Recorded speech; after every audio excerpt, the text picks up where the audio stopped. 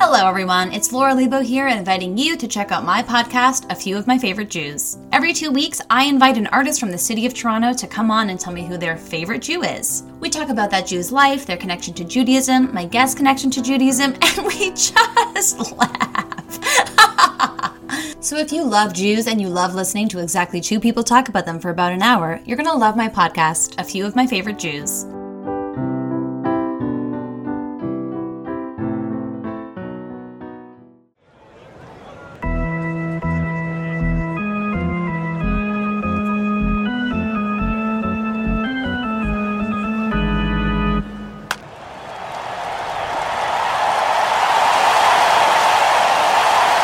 Hey everybody, we're the Benchwarmers. Welcome back to our bi-weekly podcast about Jews and sports. Gabe, how you doing, buddy?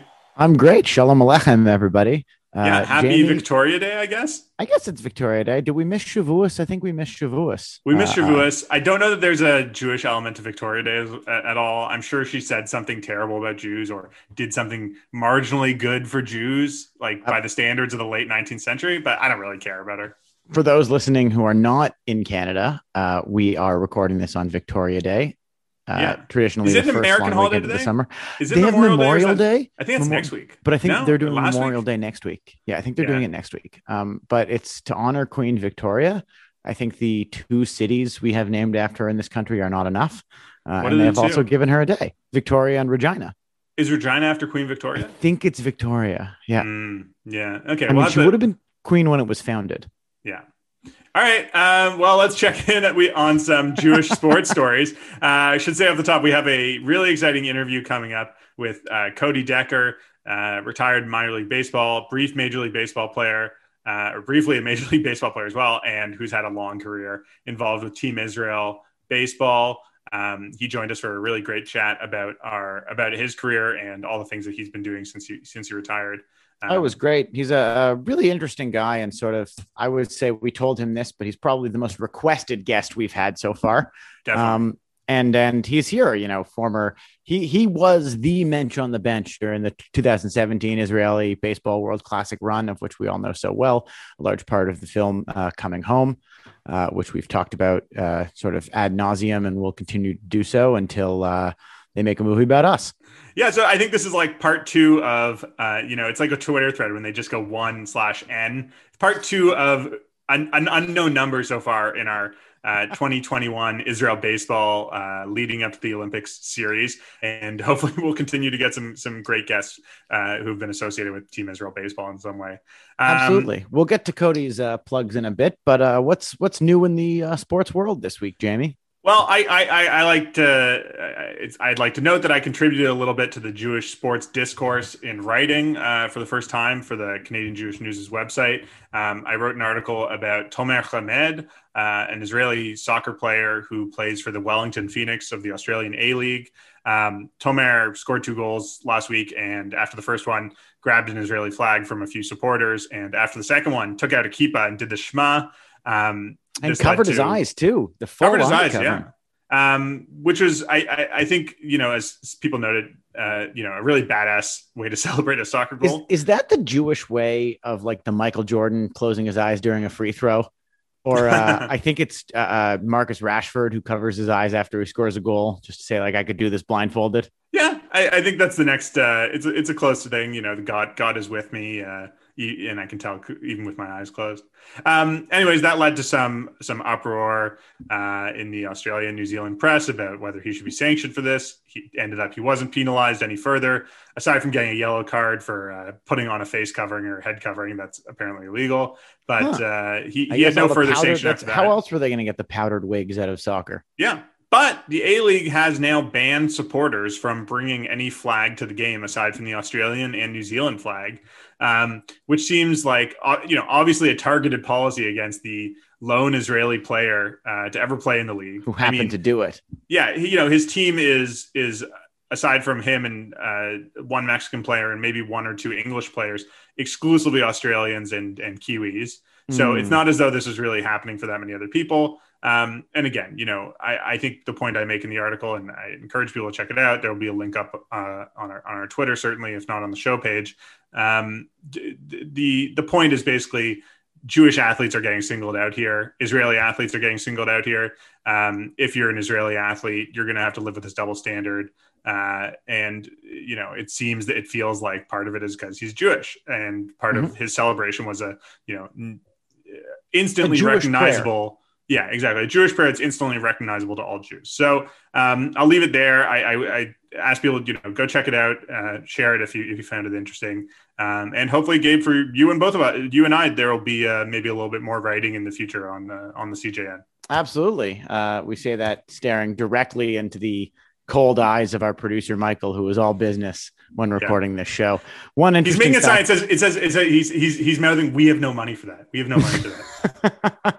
We've an interesting Tomer Hamed fact, which I don't think you got to in your story, but Tomer Hamed has a reputation for being a bit of a tough player. He actually once got suspended when he was playing in the English Premier League for stomping on DeAndre Yedlin, another Jewish soccer player. Yeah, so, a little instance of Jew on Jew sports violence. The only two Jewish guys in the Premier League could probably find a way to find peace and work together against everyone else instead of stomping on one another. But I guess that's really a microcosm for Jewish people arguing with each other all the time.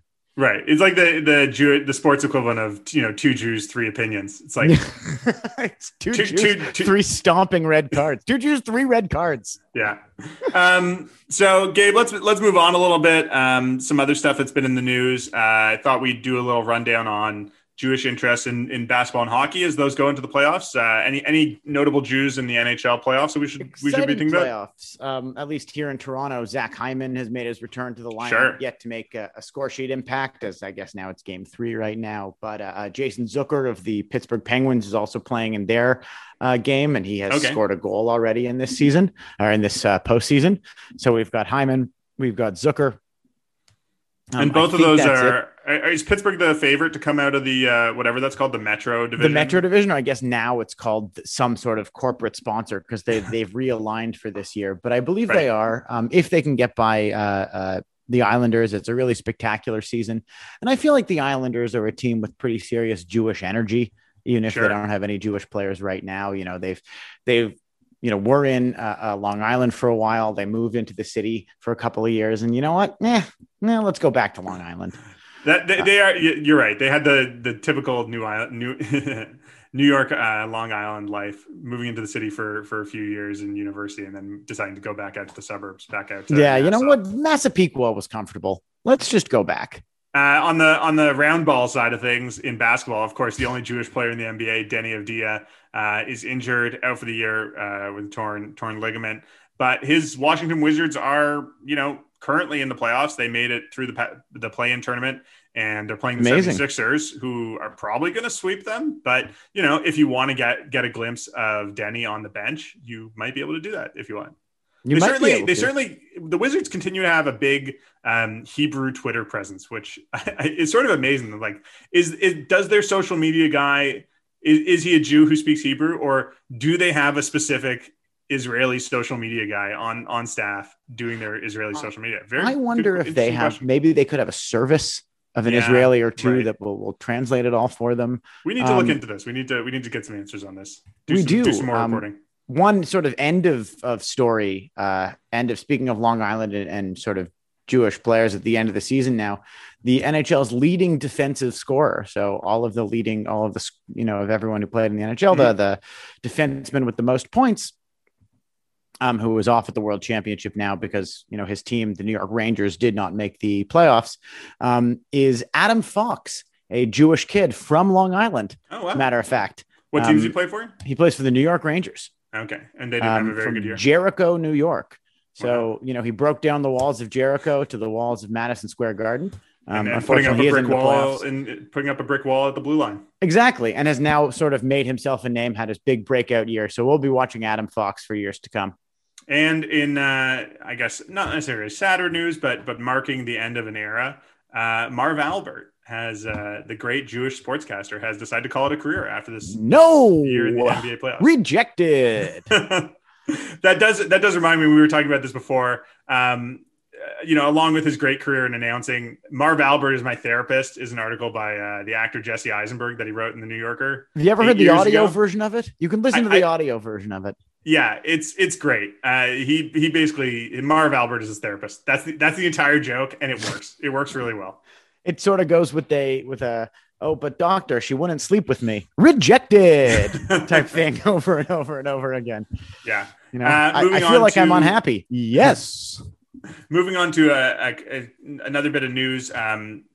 Jewish Canadian tennis player Denis Shapovalov, currently the number 14 in the world, has had a sort of up and down few weeks. He lost in the round of I can't remember if it was the round of 16 or maybe to Rafael Nadal in Madrid. Yeah, exactly. To Rafael Nadal in Madrid. He had a just brutal 3-set loss. He was up in the first set. Won the first set. Lost in the second after leading 3-0, and then ended up losing in tiebreaker to Rafael Nadal, who's of course the greatest of all time on clay. Absolutely, yeah. And then continued playing in the Geneva Open, made it all the way to the finals where he lost to Casper Ruud, and after that announced that he had a shoulder injury, which is going to prevent him from playing in the French Open at Roland Garros. So Casper Ruud is a hell of a name. Yeah, is that Norwegian. 2 U's? 2 U's, yeah, real Norwegian. Yeah. But Shapovalov, again, after going from almost beating Nadal, which would have been the second time in his career that he's beaten Nadal, to not being able to play in the French Open, the next major on the schedule. Real bummer. Hopefully he's back for Wimbledon. I guess we'll see. I don't know if they've announced how difficult his recovery is going to be or how bad the shoulder injury. But sad to see for our biggest local rooting interest in terms of tennis. Obviously, Diego Schwartzman, the other main Jewish player on the circuit, is still around, and Aslan Karatsev, I think, will be making his French Open debut this year. Oh, that's very exciting. Wow. Speaking of, I guess, France or the Mediterranean, this weekend was also the Monaco Grand Prix. In the world of F1, and very exciting news for that's one of the bigger ones, isn't it? That's it's sort of one of the oldest races. I think it's been run almost 75 times. If you've ever seen the film Grand Prix with James Garner, it's sort of focused around that race from year to year, and RIP Jessica Walter. But the Israeli Jewish driver who's currently a backup driver for Williams and racing in F2 had his first career podium in Formula 2 and sort of the warm-up race the day before. Roy good for him. Nissany. So we're cheering for Roy, hoping he makes it to F1 someday soon. Especially he's racing under the Israeli flag, which is sort of rare to see. He's from Hungary, but I think he treats himself as an Israeli Jewish man, and was racing there. Also, Jewish and Canadian racing driver Lance Stroll has been made a meme this week from the race, as during an exciting moment in the race, a cameraman mistakenly switched to a photo of him that sat on the screen instead of the exciting part of the race. So now Lance Stroll's name has been synonymous with being distracted from the real action. That's very funny. I guess going for a mental Lance Stroll in the park. Exactly. And it's become a real meme over the last few days, classic highlights that are being interrupted with the smiling face of young Lance Stroll. Now that we've caught up on the world of Jewish sports, let's go to a man sort of at the center of it. We've got an interview coming up with Cody Decker. As we said earlier, a very requested guest, former first baseman and sort of unofficial team captain of Team Israel at the 2017 World Baseball Classic. Cody is a longtime man in professional baseball, worked with Team Israel in a lot of capacities, not working with them this year, as you find out in the interview necessarily. But he is currently living in El Paso, where he had some of the best years of his minor league career, and enjoying life as running a baseball factory. So let's get on to our interview with Cody. Yeah, and I should mention ahead of time, my audio was not the best on this interview. I apologize to our listeners here, but hopefully you'll bear with us and stay tuned for a great interview.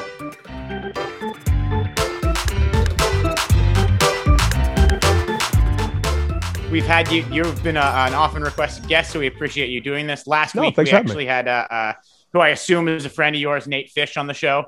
Hate him, can't stand him. Oh yeah, not true. I like Nate quite a bit. He's a good guy. Yeah, I asked him if the King of Jewish Baseball title was like a divine thing, like who had to die to make him the King of Jewish Baseball. Yeah, it's one of those. It's not unlike Rocky Balboa. The Italian Stallion was not a term that was bestowed upon him. He just gave it to himself. Right. It's true. Exactly. Those are the best nicknames, I think. Not to mention, I mean, the king of Jewish baseball, as much as there is a very short list behind him of people probably clamoring for that title, I don't really think anyone goes out of their way to let everyone know that they're Jewish all the time. Well, that's a great place to start the conversation.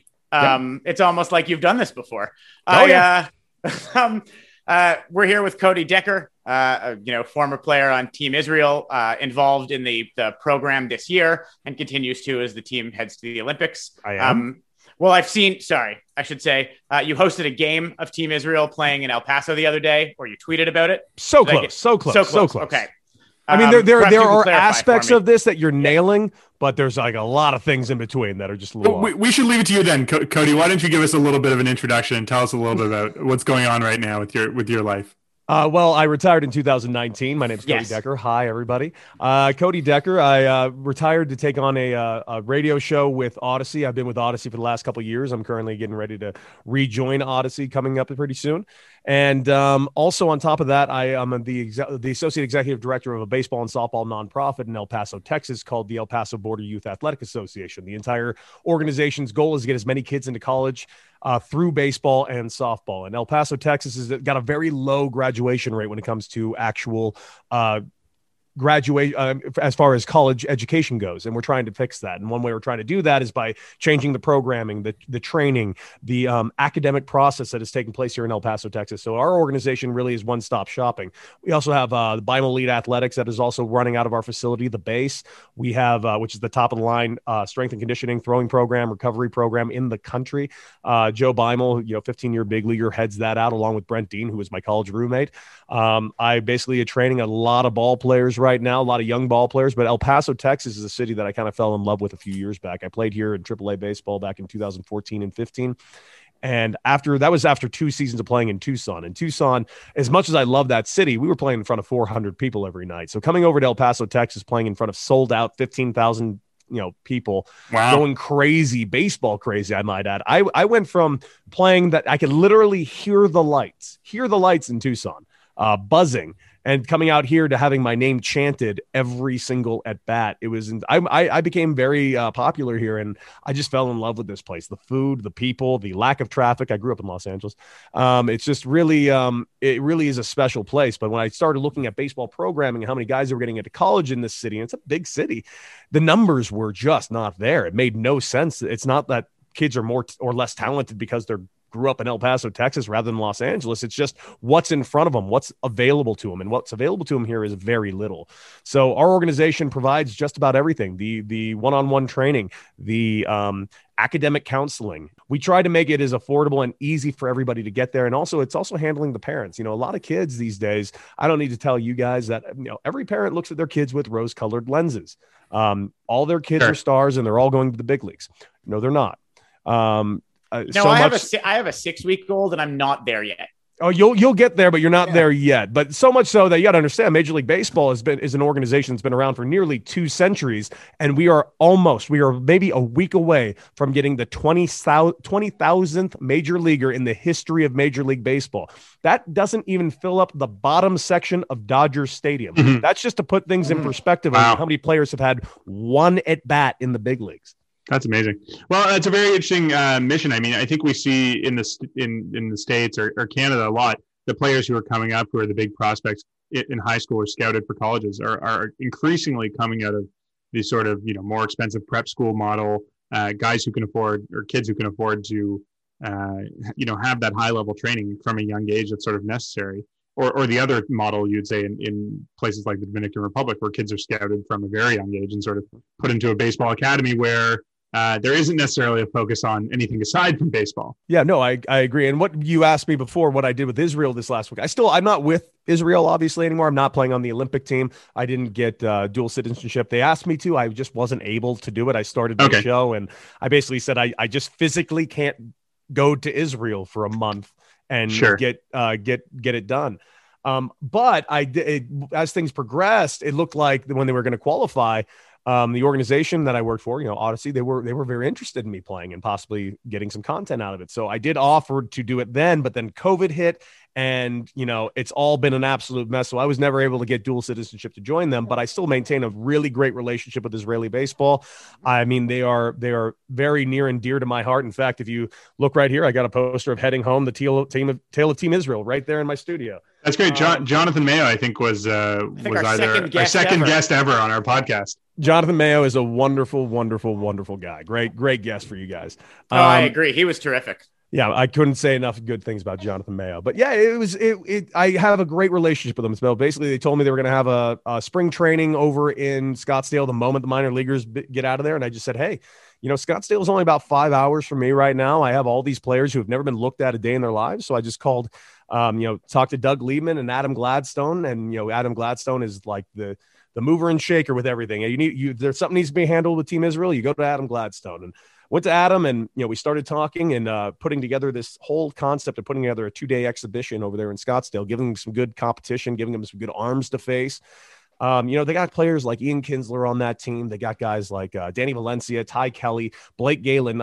Three of those names I just mentioned were big leaguers, but Blake Galen not, and he should have been. Blake Galen is one hell of a ball player, really, really terrific ball player. Mm-hmm. So this was an opportunity for a lot of our guys who were young, missed out on a full year of COVID and missed out on their first year of college playing at El Paso Community College. But this whole time they've been training, and now they came in throwing 82. They're all throwing 92. They're all have incredible secondary pitches that we've changed them as athletes. So we took them out there to play the Olympic team, 2 exhibition games, and I wanted to see if they can compete against some big leaguers, and they could. That's great. It was a true, wonderful thing to see. I was so proud of every guy I had out there. The Israeli team looks great. Guys that really came to mind when I was watching them throw. Zach Weiss looked incredible. Josh Zide looked great. Really excited for everything Blake Galen's going to do in that tournament. Danny Valencia homered. And they got Jake LeKind, who's an amazing left-handed pitcher. He's going to be starting the year out for the Lancaster Barnstormers, which is an independent team.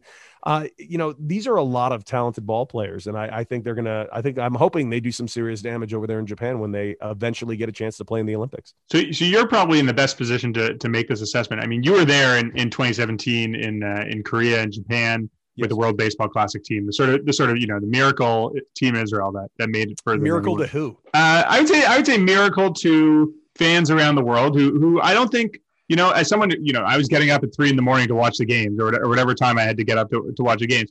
I didn't necessarily think that you guys were going to beat the Netherlands. We did.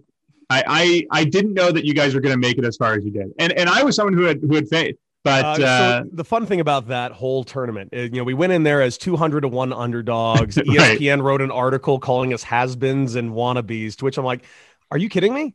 This is a group 1 through 9 who has a collective, and I'm not kidding, collective 1 through 9 better careers than everyone else in this tournament. Yeah, you got the superstars in LA. You got the superstars in the US team. You got the great players in the Japan team. Yeah, you got all those studs over in the Netherlands. We were a bunch of guys that have done nothing but play our asses off our whole careers, put up staggeringly good numbers, and constantly be told that we weren't good enough to stay in the big leagues. You had Ryan Lavarnway, who had plenty of big league experience. Nate Fryman had some big league experience. I only had 1 month, but at that point I had 200 career home runs. Sure. It's just, we were a bunch of guys that have gotten to the big leagues, but never were allowed to stay there. And we weren't exactly guys that got a ton of opportunity either. I got 1 start in the big leagues, just 1.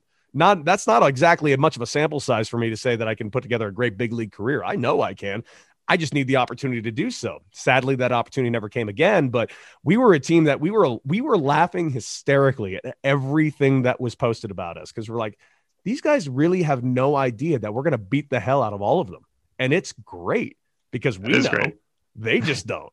That is a great level of confidence to have. I mean, reflecting back on the 2017 team and seeing how it's shaping up out in Scottsdale now, how would you assess the current team's odds or chances going to the Olympics? If we're talking about the Olympic team to the WBC team, we're kind of talking apples and oranges. It's not that the Olympic team is incredibly talented; they are, but the WBC team is all active players that are currently playing.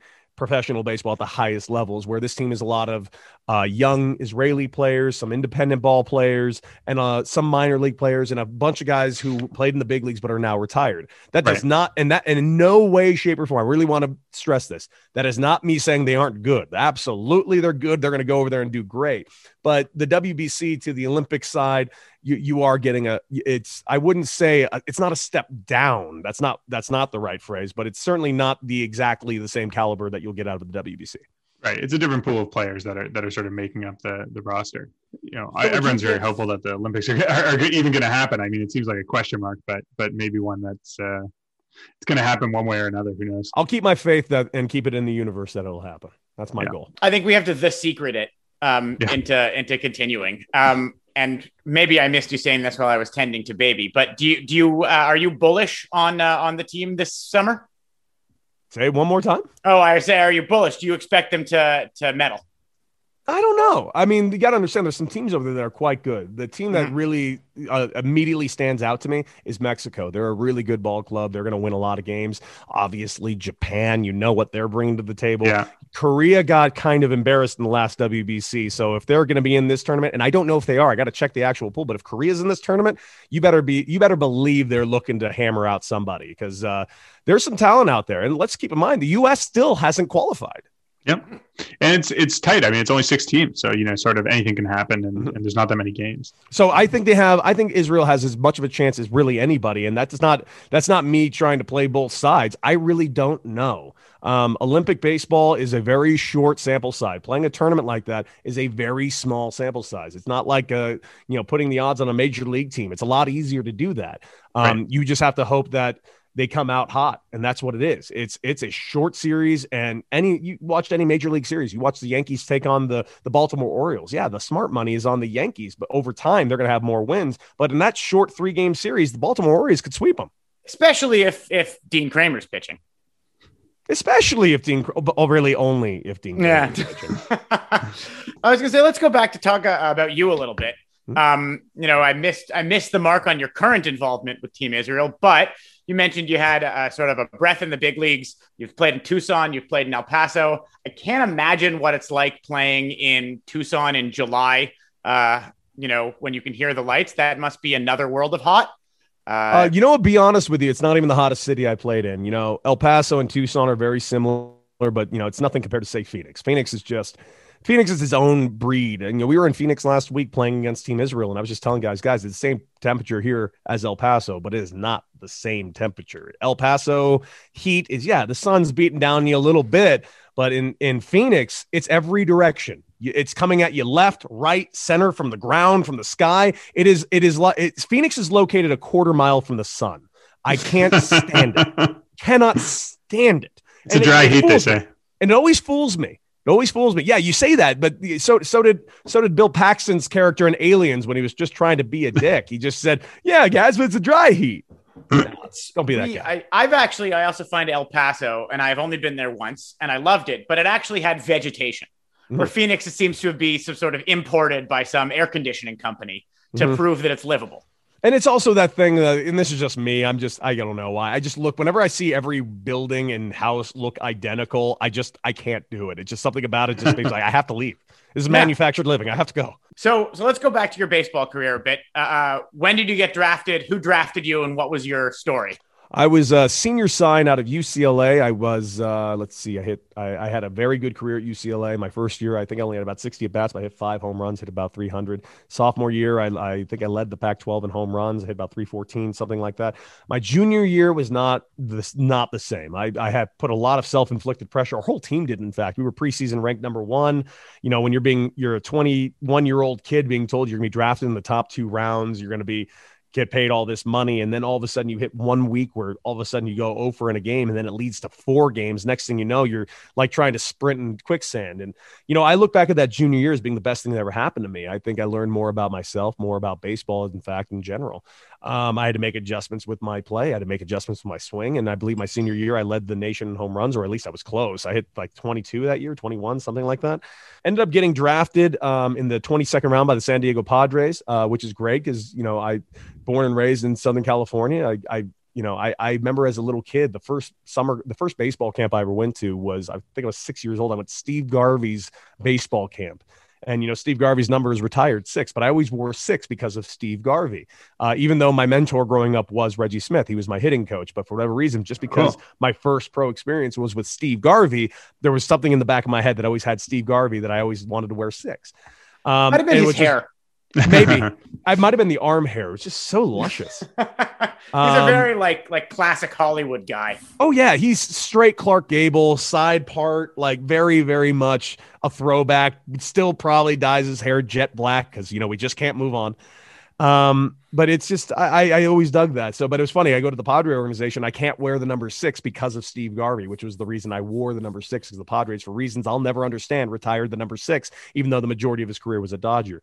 That's an interesting point. I never thought about that. If a number is retired at the big league level by a team, is it retired all the way through the system? Depends on the organization. It was very strange. So early on, they let me wear 6. I wore 6 all throughout the minor leagues, and then one year we get to El Paso. I'm like, hey, where's number 6? I'm like, new policy, can't give it out anymore. Wow, it's retired throughout the organization. I'm like, oh, come on.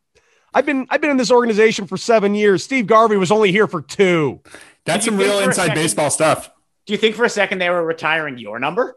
It crossed my mind. I did own all their minor league career records. So, I still have them. If anyone wants to break them, please do. We know you're a big trivia guy. I think the one piece of trivia about you that we figured out is, as far as we can tell, and having done the research that we did into it, you are the minor league Jewish home run leader, career home run leader, as far as we can tell. Let's be real clear. It's not exactly, that's not the highest bar you could find. I mean, well, it's not the highest bar, but there have been plenty of Jewish big leaguers, but it kind of gets desensitized when you look at it, because Ryan Braun has been a big leaguer forever, and he has more major league home runs than I do have minor league home runs. So that kind of immediately knocks the good taste of that out of my mouth. Fair enough. Cody, turning to something a little, I guess, less pleasant to talk about, but something that you've been outspoken about, is the issue of anti-Semitism in sports and baseball in particular. I know you spoke out about this last year when the Oakland A's coach, Ryan Christensen, gave a sort of, he didn't call it a Nazi salute, but it certainly seemed like a Nazi salute. There's no sort of. It is or it isn't. Yeah. It was. So can you talk to us a little bit about sort of your own experiences or anything that you've noticed in terms of changes or things getting better, things getting worse in baseball? I haven't seen anything getting better or worse. It's not exactly something that I think Major League Baseball even has a thought of. The things I went through are probably the similar things that a lot of people went through. See, I grew up in Santa Monica, California, majority, very heavy Jewish community. Sure. So I didn't understand when I left Los Angeles at some point that, not everywhere else is like this. I'm somehow the odd man out, but my last name is Decker. Not a whole lot of people knew I was even Jewish. So it wasn't really something I had to deal with all that much. But then when people started finding out, then it became, a lot more comments about it, a lot more jokes about it. I remember one year, particularly in San Antonio, the chaplain wouldn't leave me alone. He was trying to convert me every Sunday. And it honestly made me to the point where I yelled at him, like, get out of my locker room. Do not look at me one more time. I'm going to punch out a chaplain. How fantasy of all of us everywhere. Sorry, I guess integrated is, would you say, Christianity in mainstream baseball culture? Beyond integrated. There's prayers during is family and faith night at every minor league stadium, at least like once a month, which means it's Christian night. Right. There's a chaplain sent to every professional baseball team every Sunday. I'm not even looking for, you don't need to send me a rabbi. I just need to you not to try to make me feel bad about going to chapel. And plus, I partied with those guys 3 days ago that went to chapel. They are all liars, every one of them. So they have to confess. Yeah, well, I guess they better. But yeah, it was just a lot of little things. Like I just remember the family and faith night going, guys, are we seriously this archaic? Like, there's no reason for this. Every night in minor league baseball is family and faith night. Sure. Like, there's no reason to put a banner on it. But it was just little things. I remember one time, this one wasn't little. I remember one time I played at Frisco, Texas, and my teammate was Nate Fryman, a fellow Jewish guy. And there was an article written, and Nate and I loved the articles because it was just a hilarious concept, because it's like the greatest power hitting Jewish duo of all time is currently in San Antonio. I'm like, we're the only power hitting Jewish duo of all time. So I also think it's somewhat to let them know that a Jew or two Jewish guys are coming to Frisco. Yeah, well, a couple of them knew. Don't worry.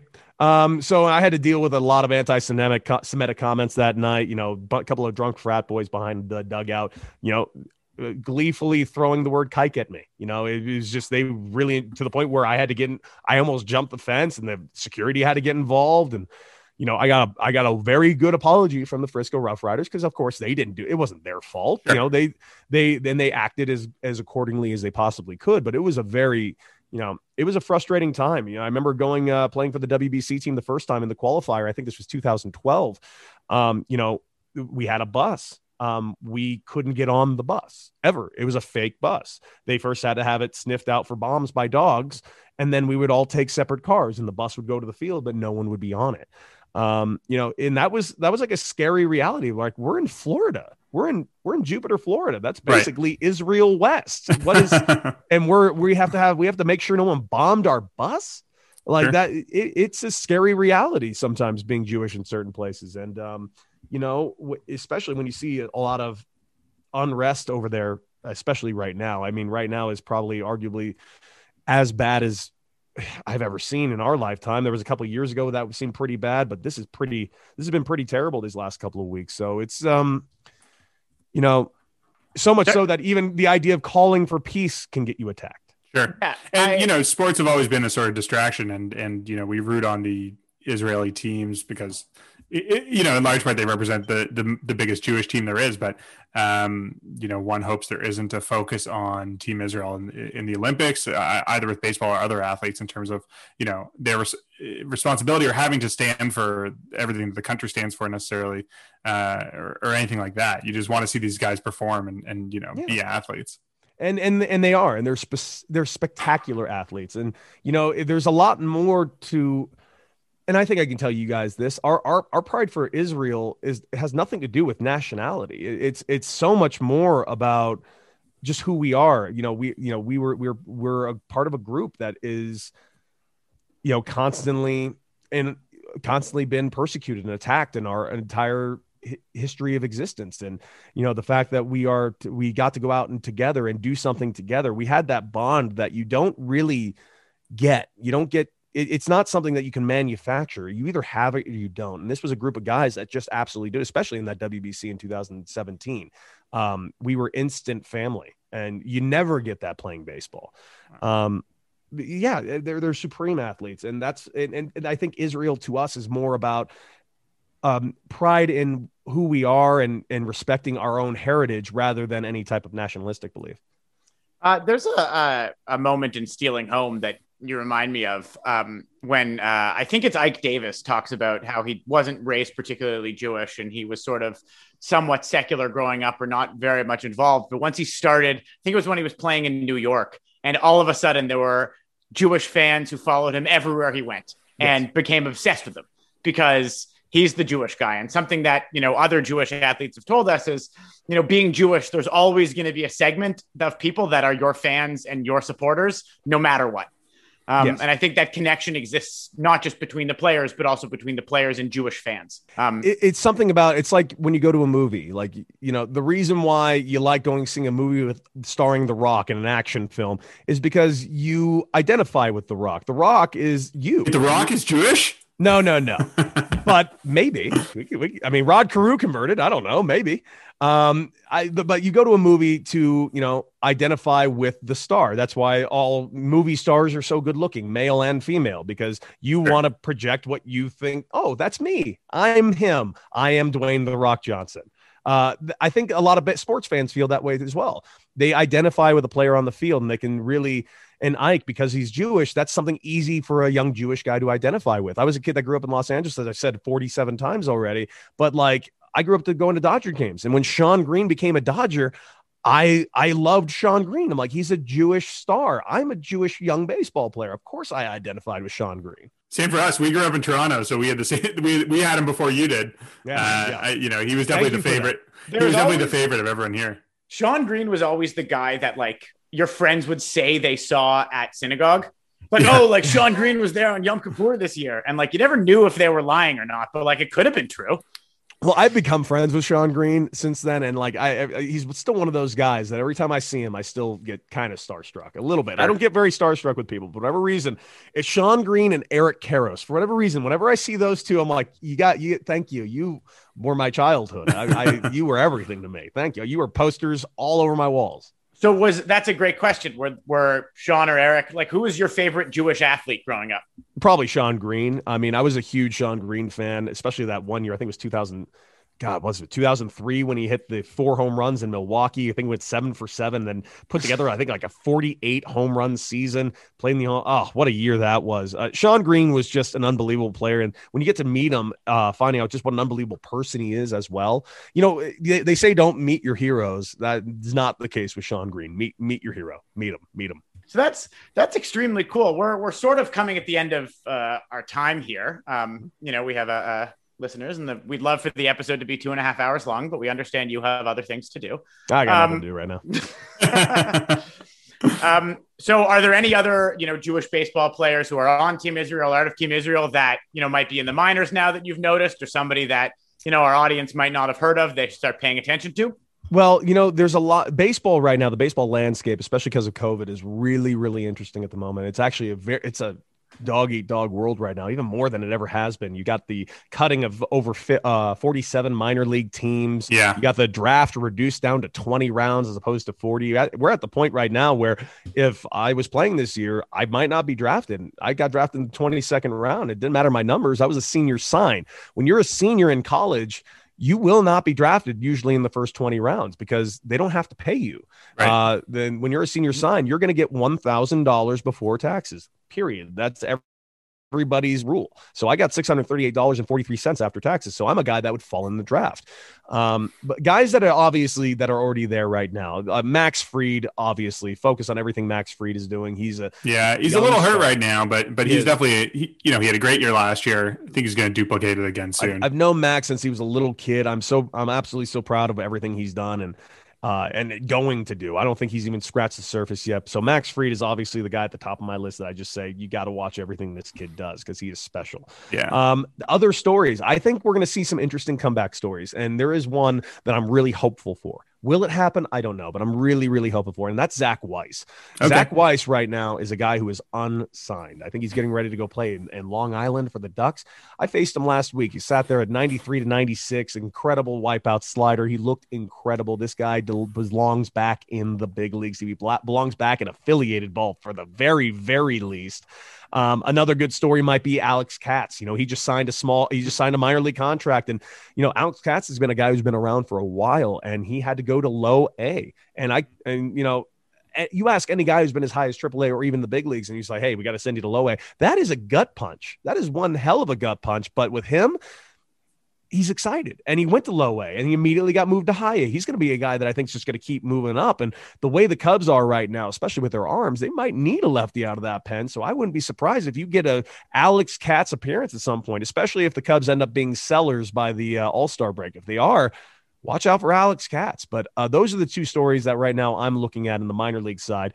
Zach Weiss, I'm just hoping gets an opportunity back in the affiliated baseball and then hopefully back in the big leagues. And Alex Katz, I think, is a guy who's going to move his way, hopefully all the way up to the show this year. That's great amazing. Tips. Yeah, thank you very much. Before we go, I want to tell you, I also loved El Paso. Had a great time there. You're based out of there now. What a city. I go back and forth between here and Los Angeles, but I spend about 85 to 90% of my time in El Paso right now. I just absolutely fell in love with this city. It's the people are amazing. The food off the charts. The food was incredible. Yeah. It's the best food in the country. It's just ridiculous. We also, I know this is going to sound weird, but my now wife, she was my girlfriend at the time. We went to a bar that had a records and vintage clothing store in the bar. That's it was awesome. just like, it looked like a dive bar. And then there was just all this cool stuff to buy. They are. It's just a unique town, and they love their baseball here, man. This is a baseball crazy town. You go to a Chihuahuas game here. Oh my God, you're gonna witness something pretty special. I mean, well, it's often talked about as a place that might get a major league franchise or a team move. Never gonna happen in this city. No, why not gonna happen. Not enough people. There's about 14 more cities that will go above that. I think Vegas is going to be the one that's going to break through. I think they're going to get the A's. I think the Oakland A's will be the Vegas A's in the next 5 years. I think that's been follow the Raiders. Yeah. But I also think that's been planned for the last 15 years. I've also even seen where the idea of where they're planning on building the stadium. Are the A's going to build that stadium, or is somebody else going to build that stadium? I don't know, but I don't think the Rio is going to be around much longer. But I was going to say, at the north end of town, that tiny stadium they have is so set up for it's gone. Major League Baseball. It's gone. No, you got to go to the new stadium, the brand new stadium over by Red Rock. The Las Vegas Aviators play in a different stadium altogether, and it is stunning. The problem is you can't build upon it. They're going to have to build a new stadium. Every time they say a AAA stadium, we built it so we can build another level. They're lying. That none of them can take another level. Yeah. None of them. Not one. As Blue Jays fans, we've sort of seen the limitations of AAA stadium. Salem Field in Buffalo has been okay for the last year, but it is a AAA stadium. Sure. I have a theory that I still don't understand why the Toronto Blue Jays didn't do it. The Toronto Blue Jays these last 2 years, including this season, should be the Omaha Blue Jays. They should be playing at TD Ameritrade where the College World Series is. The stadium's not being used 11 months out of the year. And it's definitely been suggested. Toronto in the name. TD Bank, Toronto Dominion. Yeah, it's right there. Well, they've decided not to for whatever reason. I don't know. I guess they want to be sort of close in Buffalo. I've been to Salem Field a lot. Back when it was Coca-Cola Stadium is like what I grew up remembering it as. It's beautiful. It's right in the middle of Buffalo, another underrated American city. Great city. Great city. We are out of time now. I want to thank you, Cody, so much for coming. Thank you for having me. We had a blast. We didn't get to talk about Radiohead, which was also on my list. I would say Kid A is their best album. I would agree with that. And the other thing was MJF. I know you're a wrestling guy, so been great to chat about Maxwell Jacob Friedman, but we'll have to leave that for the future. Not a fan. I'm good. Okay. Cody, where can people follow you, find you, anything like that? You can follow me on Twitter at Decker6, Decker and the number 6, or you can find me on Instagram, Anti-Hero Baseball, or of course my YouTube channel, also Anti-Hero Baseball. You can check out all the videos that I put out there, my prank videos, all my stuff that I did. Basically every ounce of torment that I put Jeff Francoeur through is on my YouTube channel. So check out Anti-Hero Baseball. That's great. Thanks so much for joining us, Cody. You guys are the best. Thank you for having me.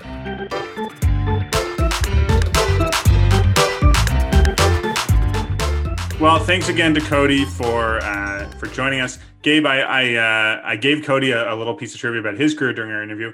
I have a little piece of trivia for you. Do you know whose 80th birthday is today? It's my understanding is it's Bob Dylan's. That's correct. Your baby's namesake, I assume. Yes, that's right. Oh no, we named our baby after Dylan McDermott, the popular actor. Are there Dylan songs about sports? Hurricane, sure. About a boxer. That's a big one. Any more? Catfish. Catfish is about Catfish Hunter, I think, right? Interesting. I don't know of that one. Catfish. It's on Desire, I think. Or no, it's not on Desire, but it's on one of the bootleg series. I don't know if it was ever actually released. That era, the Rolling Thunder Review type era. Yeah. I was thinking, there could be some sort of like. Maybe Neighborhood Bully, which is about Israel. He was actually talking about the Canadian Olympic team. Okay, sure. There could be other things like that. That song's on the mind. I think perhaps Joker Man was about Sandy Koufax. I've heard that interpreted I don't know before. if there's any ones that are other explicitly about sports. Although I feel like there'd be other boxers that would be like classic Dylan heroes. Hurricane Carter was sort of a social justice hero of Dylan's, I think, or cause celeb. Not exactly, down on his luck boxer kind of thing, but I feel like there's probably some other ones we haven't thought of yet. That's a good question. You sort of stumped me with that one real quick. As you know, if there are any Dylan songs about sports, I'll have to take that away and come back next week. Yeah, there is. I have one more. Joey, of course, about Texas Rangers first baseman Joey Gallo. That's a deep cut. That's a very deep cut joke for a niche audience, but please enjoy it. Well, no, I think I just realized that Thunder on the Mountain is about the classic Oklahoma City Thunder, Denver Nuggets series. Sure. Kevin Durant against Carmelo Anthony. Sure. Why not? Why not? Well, if anyone has any more Dylan songs, either slightly or definitely about sports, please send them our way. We are the podcast that ostensibly will talk about it. Probably most likely to talk about it. I wonder if Bob Dylan's ever gone to a Met game.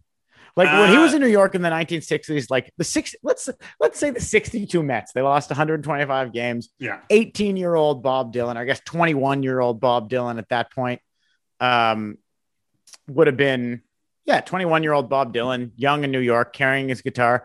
Think he ever took the 7 out to Shea Stadium to see, I don't know, who was on the 62 Mets? No one good. Old Willie Mays.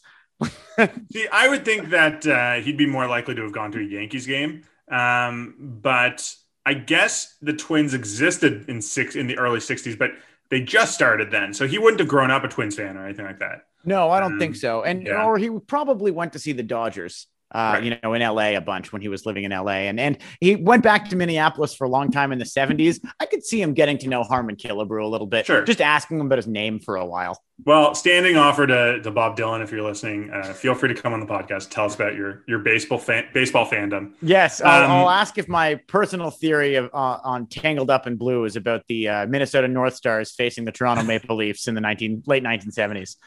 That's great. Why don't we leave it there for now? Until next time, you can follow us as always at the Menschwarmers, at Menschwarmers on Twitter. You can read my recent piece on the Canadian Jewish News at thecjn.ca and follow all CJN projects at the CJN Lounge on Facebook. Please like and subscribe to this podcast wherever you get your podcasts. And we'd be remiss not to mention the new and improved website that the CJN has put up at thecjn.ca. It looks great. We're so happy to be a part of it. And thanks to our producer, Michael, for all of his hard work on this show.